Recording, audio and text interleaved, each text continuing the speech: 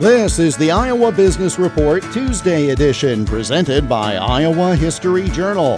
The new January-February issue features stories on Iowa's only NBA team and the winner of the Miss Perfect Back of America contest.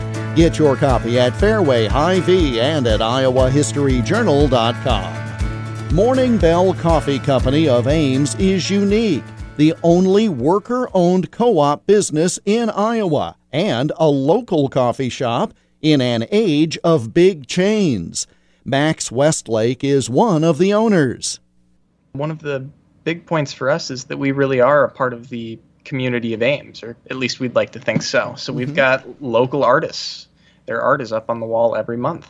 In terms of merchandise, we've got some tumblers designed by an ISU graduate, ISU company. We've got some mugs for sale made by another local artist. We try and participate in community events and host some community events. So I think that's a big part of our atmosphere. I started working in coffee back when I was 16. It was my second ever job, I believe, and I fell in love with it almost right away. I was actually a customer at Morning Bell for a long time before I even applied.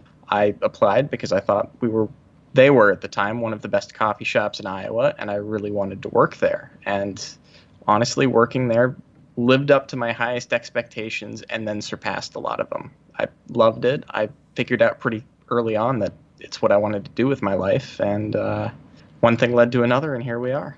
Morning Bell Coffee Company was the subject of our business profile on the most recent Iowa Business Report Weekend Edition. To listen to the podcast, go to totallyiowa.com.